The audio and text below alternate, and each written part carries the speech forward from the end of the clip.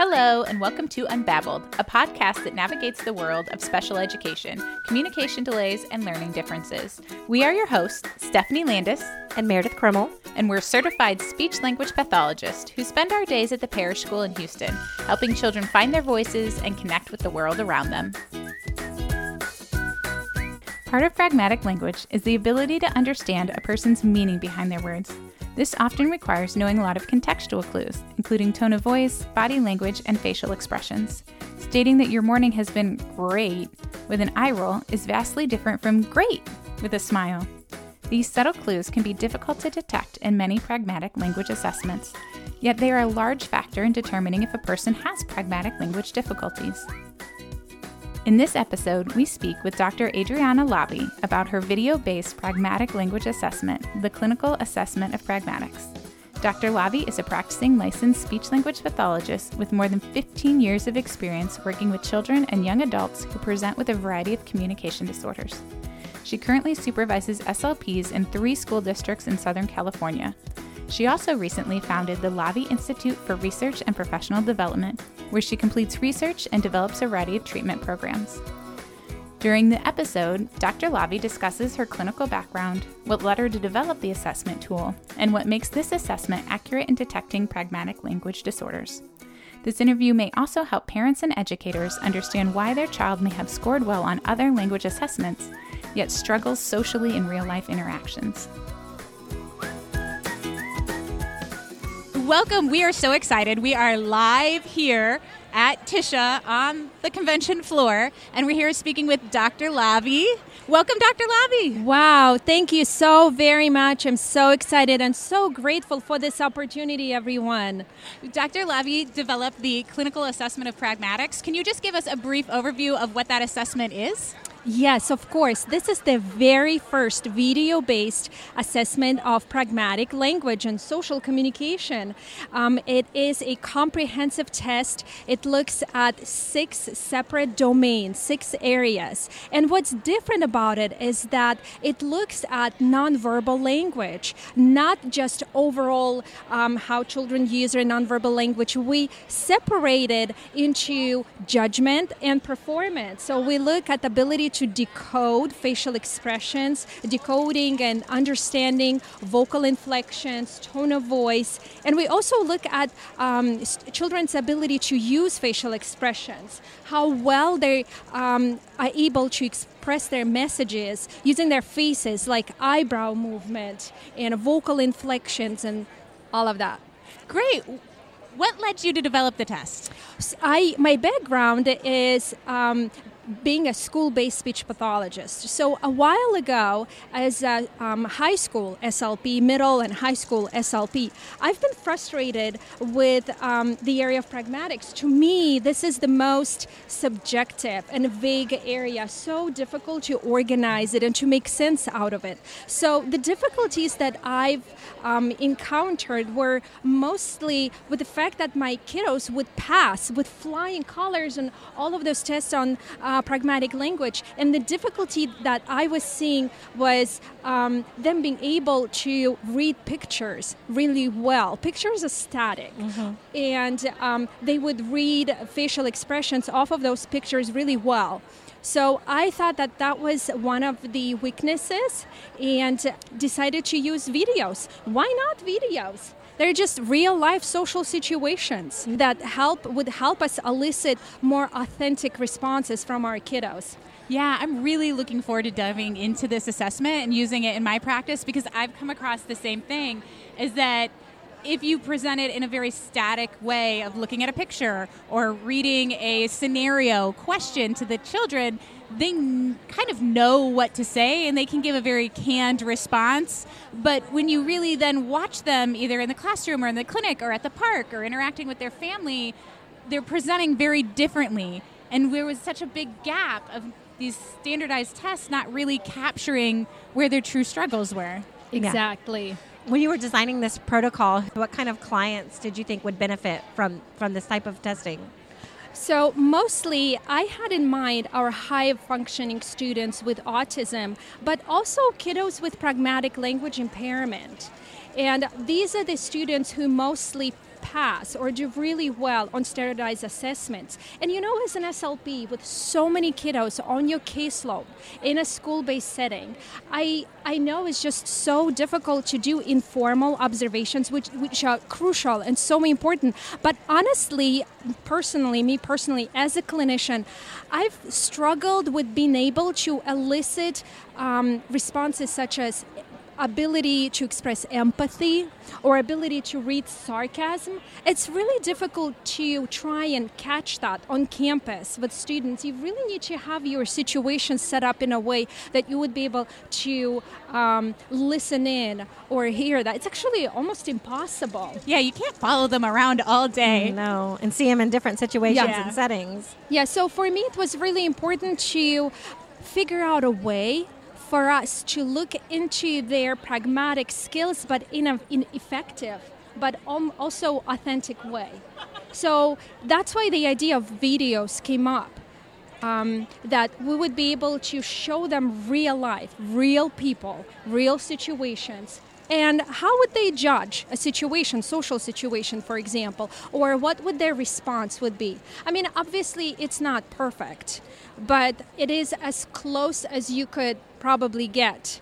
So you mentioned when you do this assessment, there's different areas and domains that you're assessing. So after the assessment is completed, does it help a speech-language pathologist really narrow down what areas they need to address, where they need to start with their therapeutic plan?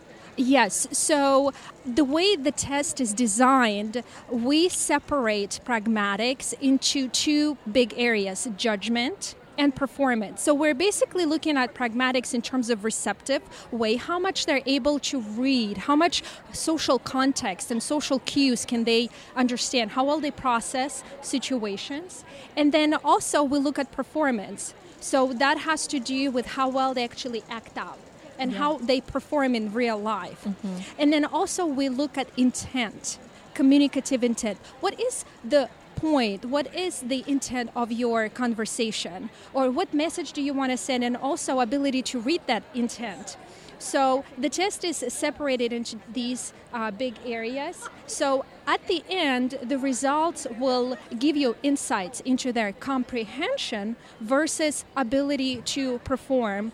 And also will separate pragmatics into basic instrumental, how well they perform in everyday situations, versus higher level affective intent that has to do with emotions, how well you communicate your emotional state, or how well can you read other people's emotions. And we know that that's a huge difficulty that our kiddos with autism have. And finally, the last piece is paralinguistics, and that's nonverbal language. So you would be able to get information on how well they read faces, vocal inflections, overall nonverbal language, and how well they use that. Yeah, just the other day I was working with a child and we were trying to read a video and the character smirked in it.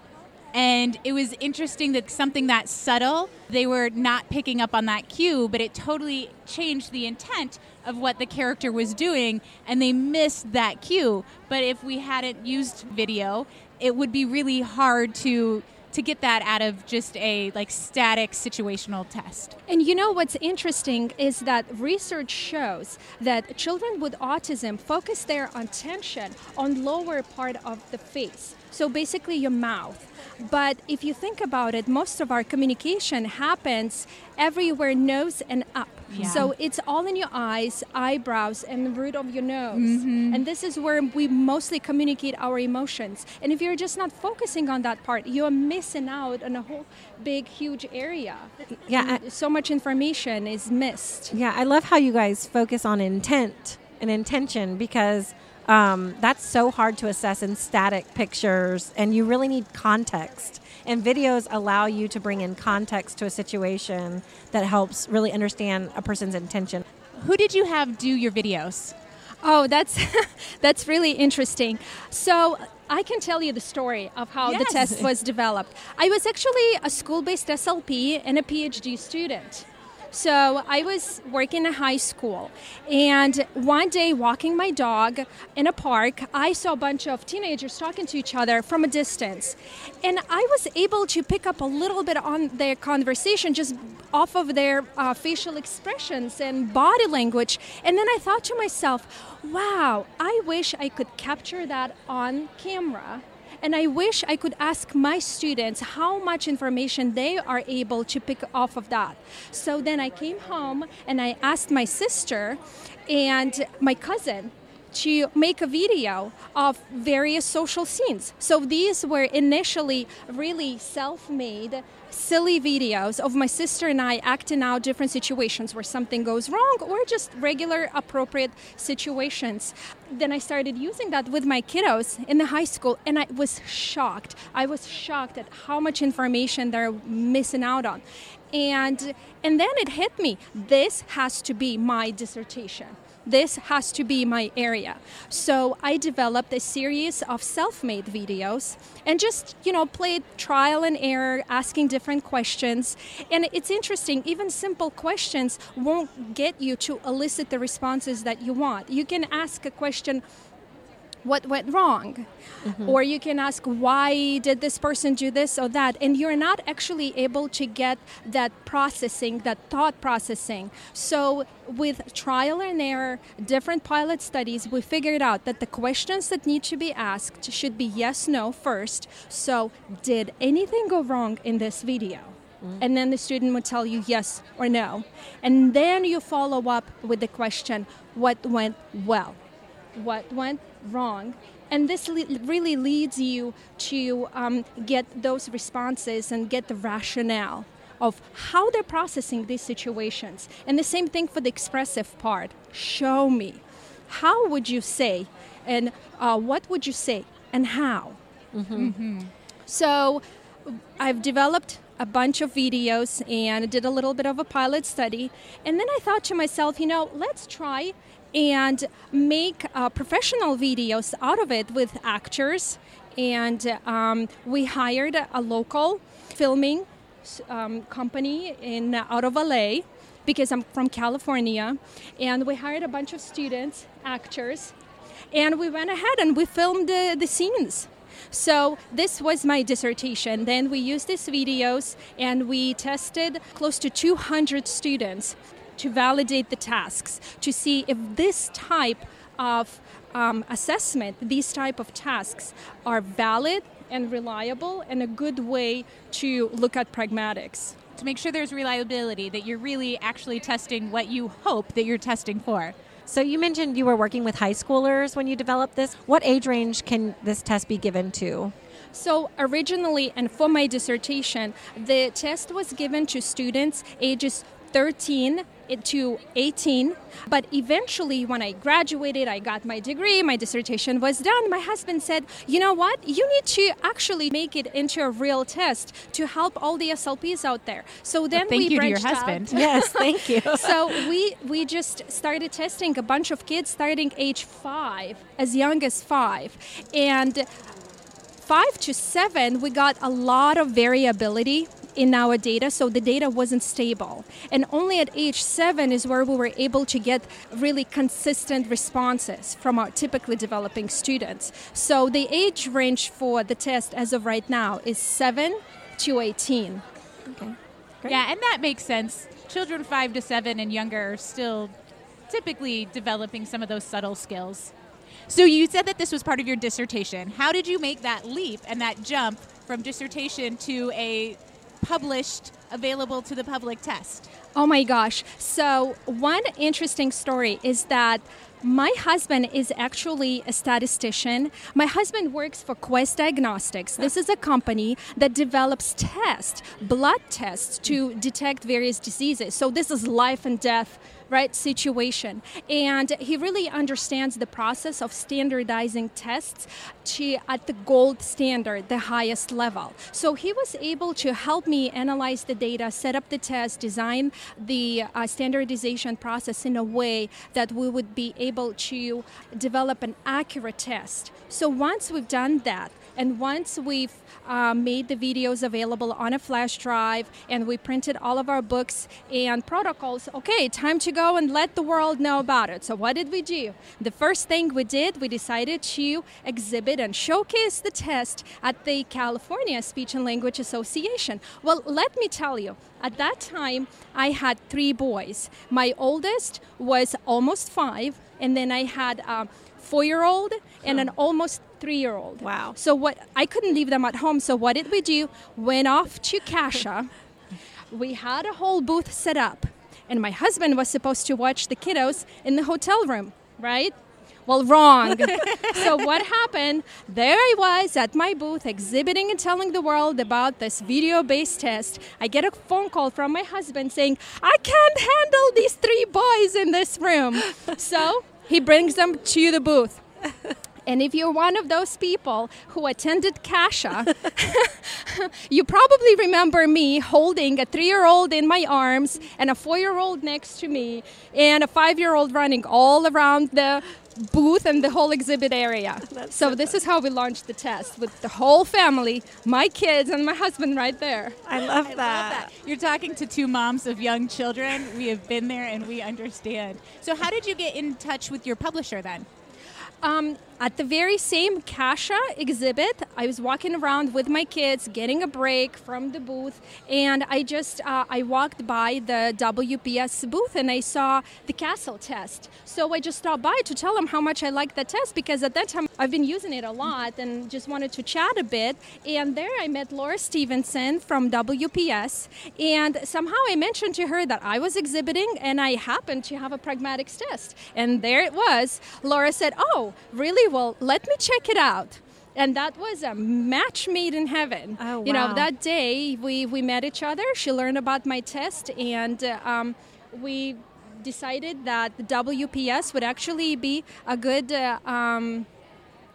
match and a good company to make this test available to all the other SLPs. Because let me tell you, trying to market and sell or let the other people know about a test, just being a mom now with 4 kids, it's just impossible. It's so much work. It's so hard. We thought that WPS would be a really better option for us at that time. That's amazing. Fantastic. Yeah. Are there any other professionals that can give this test? Yes, it could be administered by school psychologists, obviously speech pathologists. What about have any neuropsychs or anyone doing like developmental pediatricians? Yes, Fantastic. Absolutely, yes. That's great. So if a parent is listening and saying, this sounds like my kid, they keep falling through the cracks, they might be able to reach out to whomever they are getting a diagnostic through and ask for it. Absolutely. Where can they find the test? Is it through the publisher? Yes, through the publisher, WPSpublish.com. Yes. Great. We're going to put you on the spot real quick. We have a question that we ask every one of our guests at the end of the podcast, and it can be related to this area, or it can just be life in general. But if you had one piece of advice to give our listeners, what would it be? Oh, my goodness. So now talking as a mom, I have 4 boys. Wow. My oldest is 6. My youngest is 13 months. So as a speech-language pathologist, just the first thing that comes to my mind, to all the parents out there, communication is so important. So it's so important to really spend a little bit more time teaching your children strategies or ways to communicate and express their needs, their wants. Because especially younger ones, the 2 and now 3-year-olds, unable to communicate their feelings leads to a whole lot of different problems like tantrums and behavior difficulties. So I always like to tell my parents, it's important to get to the same level with your kiddos. Literally, like kneel down whenever you talk to your kiddos face to face is so important to communicate with them and telling them, I know you're hurting right now, or I know you're not happy with something, but that face-to-face, eye-to-eye connection is so important. We as adults, we kind of forget about that. Facial expressions are important. So getting at that face-to-face level really helps not just learn, but help figure out difficult situations, those tantrums or behavior. So don't forget about that. Also, using simple language with our little ones, just simple words, and try and slow down, especially those moments of difficult behaviors. Just slow down, nice and calm. I know it's so easy to get angry, and both parent and the adult get overstimulated, and we're the adults. And it's important to always remember that whatever our state of mind is, it's what they pick up on. And whenever we're angry, it's not going to help them. And I know it's hard. As moms, we've been there. We've done it. We know. But just try and keep that in mind. That's fantastic advice. I love the getting on their level and keeping it simple. Well, we've really enjoyed speaking with you today. Thank you so much. It was such a pleasure. Thank you. Oh, thank you. Thank you so very much. This was fun. This was lots of fun. Thank you for listening to the Unbabbled podcast. For more information on today's episode, please see our episode description. For more information on the Parish School, visit parishschool.org. If you're not already, don't forget to subscribe to the Unbabbled podcast on your app of choice. And if you like what you're hearing, be sure to leave a rating and review. A special thank you to Stig Daniels, Amanda Arnold, and Stella Limwell for all their hard work behind the scenes. Thanks again for listening.